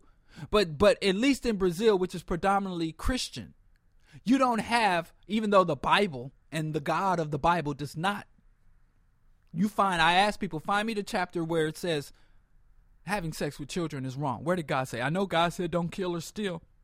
Where did he say don't have sex with children? Or show me somebody in the Bible that's been punished for that. I know God said no man pon man, no two consenting women or two consenting adult men can have sex. But where did he say you can't, a man and a child, a woman and a child cannot have? Find that for me.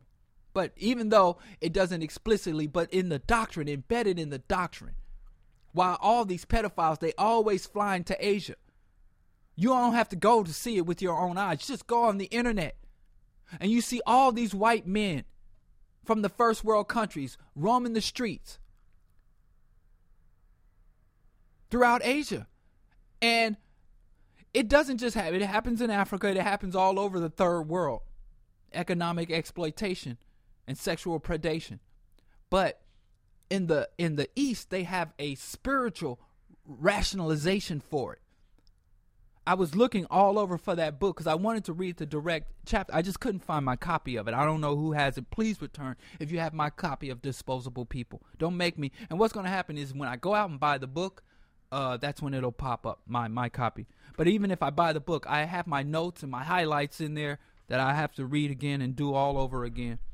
So I don't lend out books. Somebody just asked me to give them my copy of Sex Prisoners Part 3 by Dale Jones. Or Culture Bandits Volume 3 by Dale Jones. I'm like, why would I give you that book? And the sister was like, brother, you've read it already. Spread it around. I don't play like that. Anyway. So, in the warping of karma and reincarnation, that you have to, reincarnation isn't just a good thing saying, I get to live many lives until I reach. Reincarnation, it is punishment. They have this concept that the people who were twice born or three times born are born into the higher caste in the caste system. And the people who are not have not had the multiple lives are less worthy. So the upper caste people are people who are thrice or twice born. And the Dalits and the untouchables are just, and so even that's a hierarchy. So, and it also means, karma means if I was born and my father was a billionaire, like Donald Trump, that means in my past life, I have followed the way. I have followed the path of enlightenment. I am very advanced. I have had many, not just many past lives, but many prosperous and righteous past lives. So in reward for my goodness, the Tao, for following the way, the Tao, or the gods, the blessing of the gods, I was born a billionaire and I live a life of privilege. And it's not right for you, untouchable, who has been bad in your past life, to come and try to take my money or deny me my power and my birthright through karma. And so you got all these people who thinking, brother, I know negative energy, brother.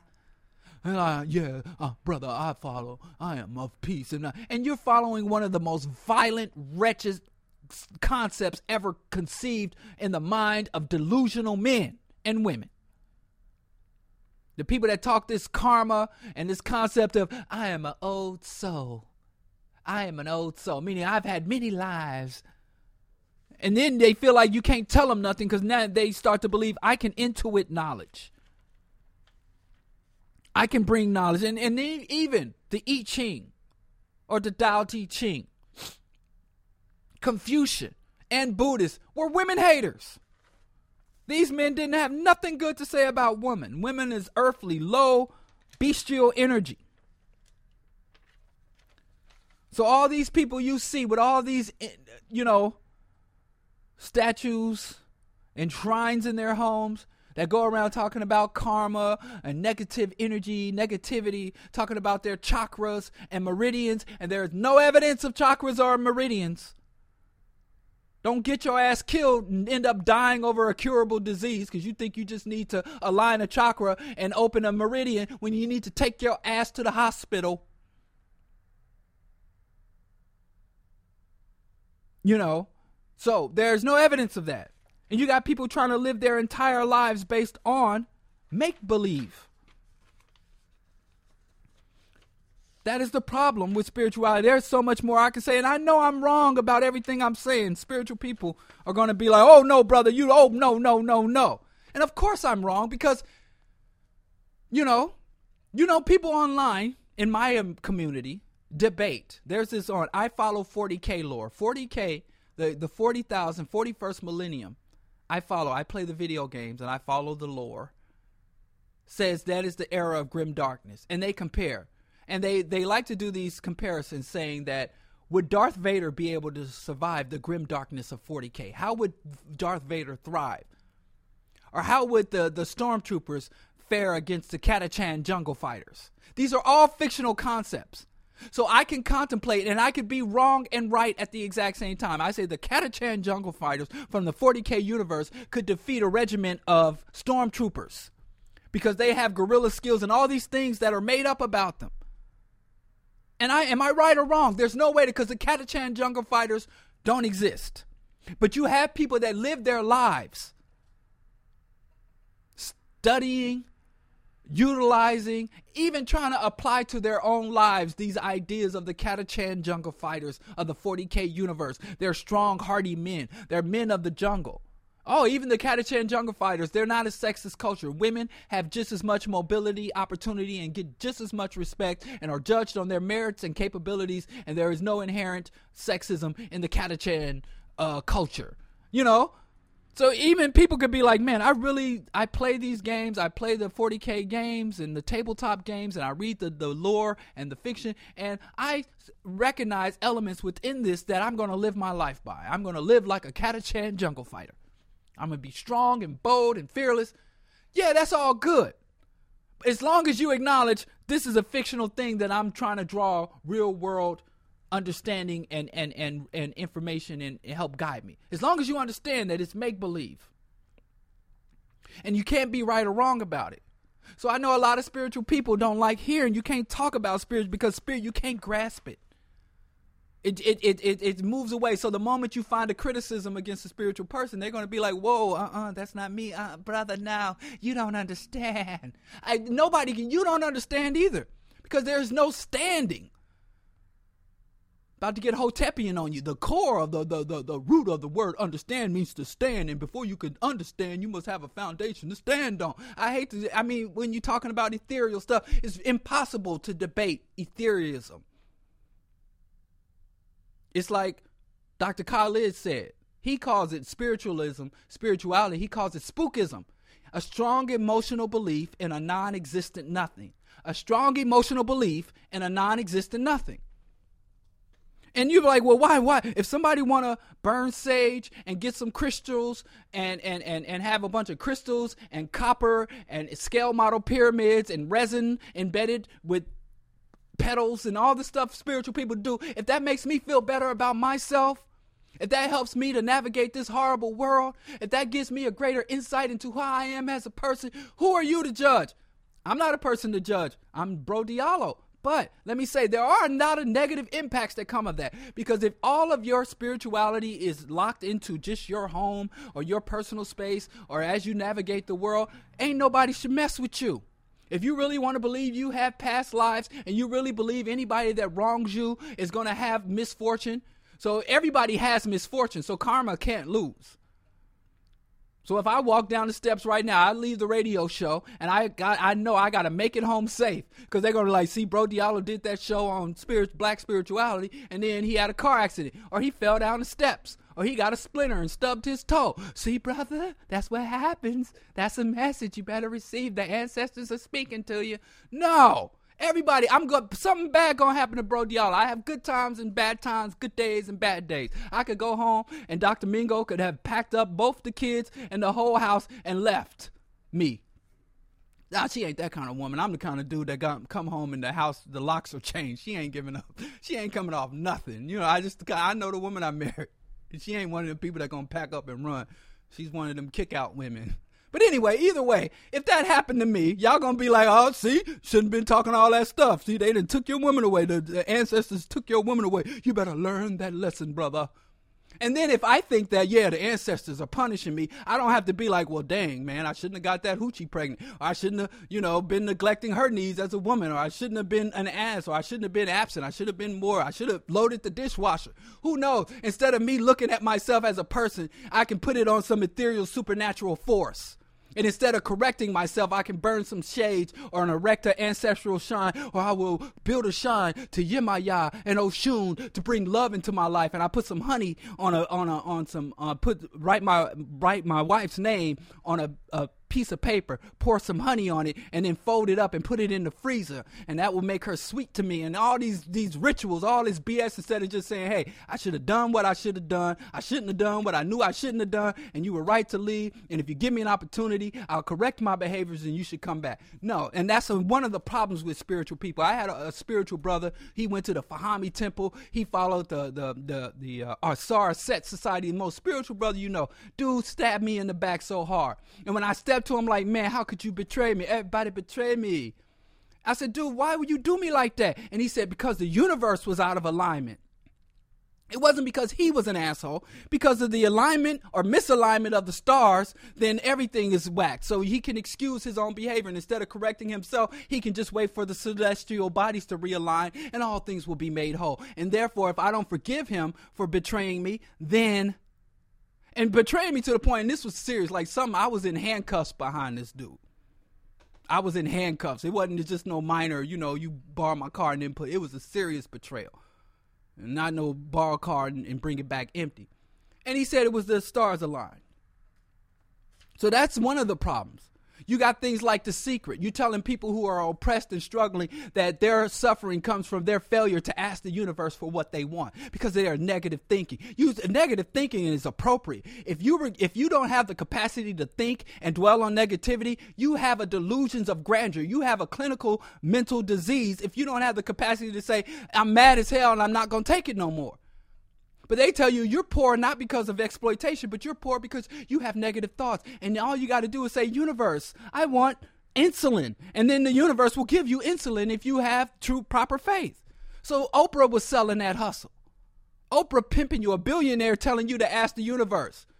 Like, fine, Oprah, I asked the universe for your $1 billion. Give it to me. Are you going to defy the universe?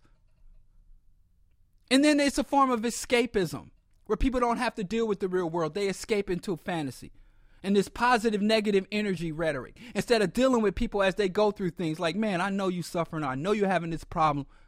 You can talk to me. Oh, you got negative energy. I can't have that negative energy around me. What? I only want to be around positive energy. So you have a room full of people who in their personal lives got all kind of madness and nobody can connect and work and share the burden together because nobody wants to be the negative energy person. You're trying to out positive each other. Positivity is now a competition instead of a state of being. All over social media, everybody's doing great. I walk in the streets of Chicago, I'm stepping over bodies, seeing every poverty, evictions, all this hardship, but I go on social media, it's like a wonderland. And then devaluation of biological life and biological systems. Just like in the mainstream religions. People start to think the unreal, the ethereal, the mystical is more important than the concrete, than the physical. That is higher. It's always a hierarchy. When they talk about, I'm trying to elevate, they're not just trying to elevate within themselves. They thinking they better than you. And then they become this dismissiveness, like people who are not on my level, they're not even fully human. They're not aware. Their third eye is crusted over. Their pineal gland is calcified. All this stupid ass rhetoric instead of dealing with people human to human.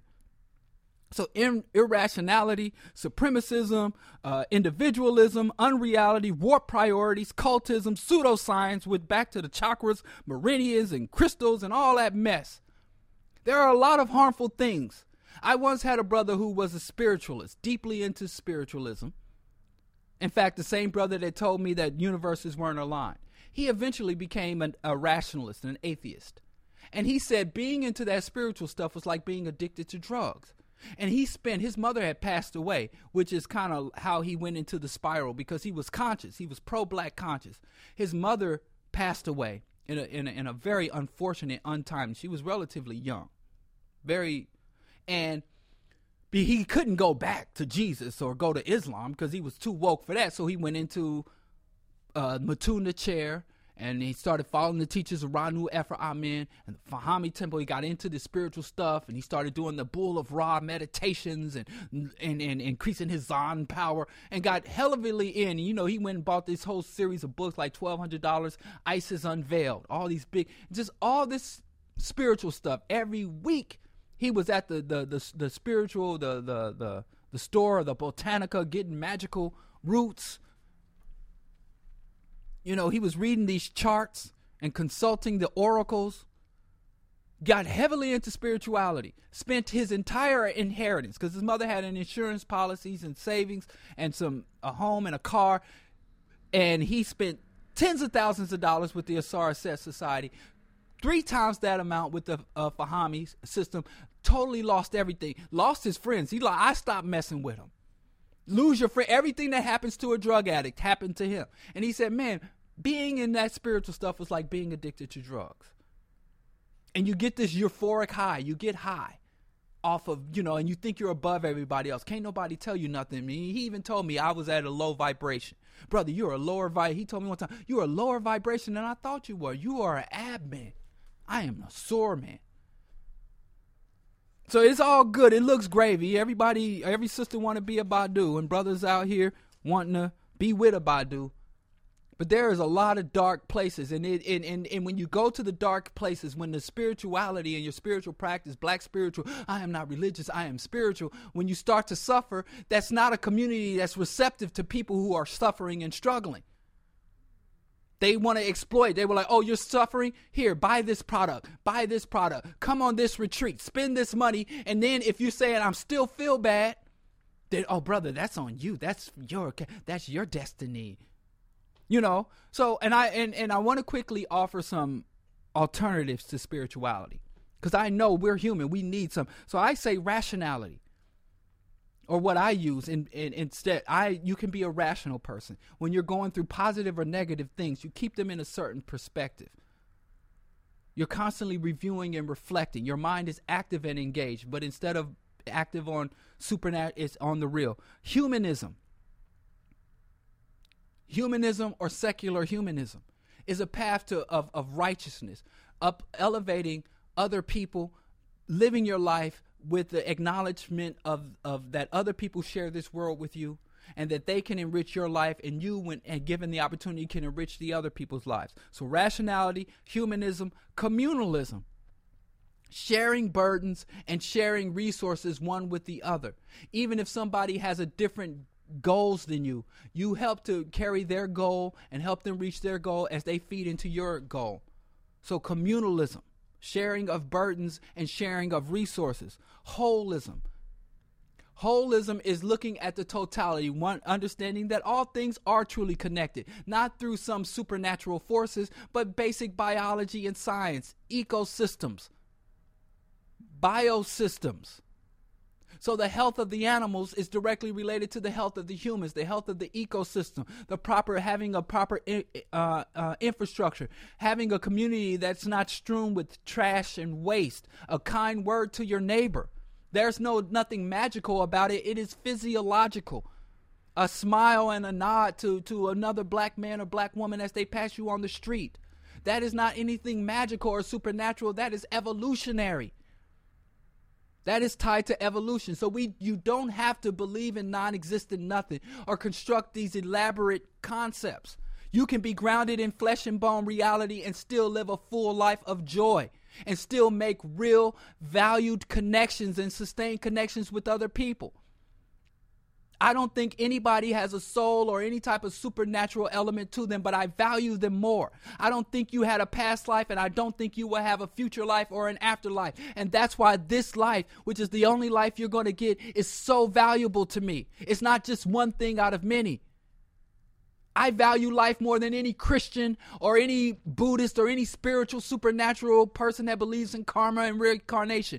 I, as an evolutionist who accepts the evidence of evolution, I who accept the finality that life is what it is in this time and nothing after or before, I value it because it is so rare and so precious.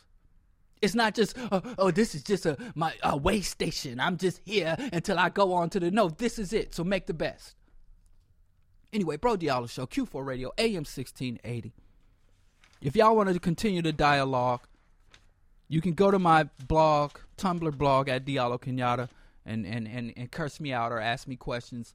Come on Facebook. We can continue the dialogue via Facebook. But I mean, I got to say this. There's a lot of enlightened, high vibration people that are suffering. Spirituality is no better than religion. I said it. I often say, and I will continue to say, spirituality is religion for lazy people. And it does more harm than good so far. If y'all spiritualists can turn this around, fix a lot of these problems of egotism, economic exploitation, escapism, irrationality, pseudoscience. If you can clean it up, you can fix it. But you can't fix it unless you acknowledge the problems within it. Anyway, Bro Diallo Show, Q4 Radio, AM 1680. Tune in app, iTunes Radio. I will be back Monday morning. Also, I ain't even gonna go through the announcements. I'm out of time, y'all. I will see y'all on the flippity. I will see y'all when Monday morning. Be safe this weekend. If y'all wanna, I know I'm ruffling some feathers, but I'll tell you like Del Jones. This is criticism with affection. Bro Diallo Show. We're gonna listen to Let Harmony with Pound Cake take us out. At least that's the plan, to let Harmony take us out. Come on, Harmony, where you at? Harmony. Oh, here we go.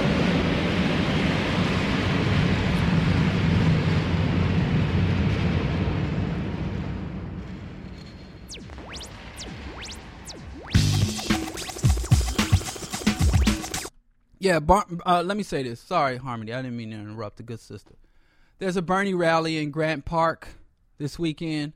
I know Dr. Mingo will be there, so if you want to say hi to Dr. Mingo, I might go too. I don't even know.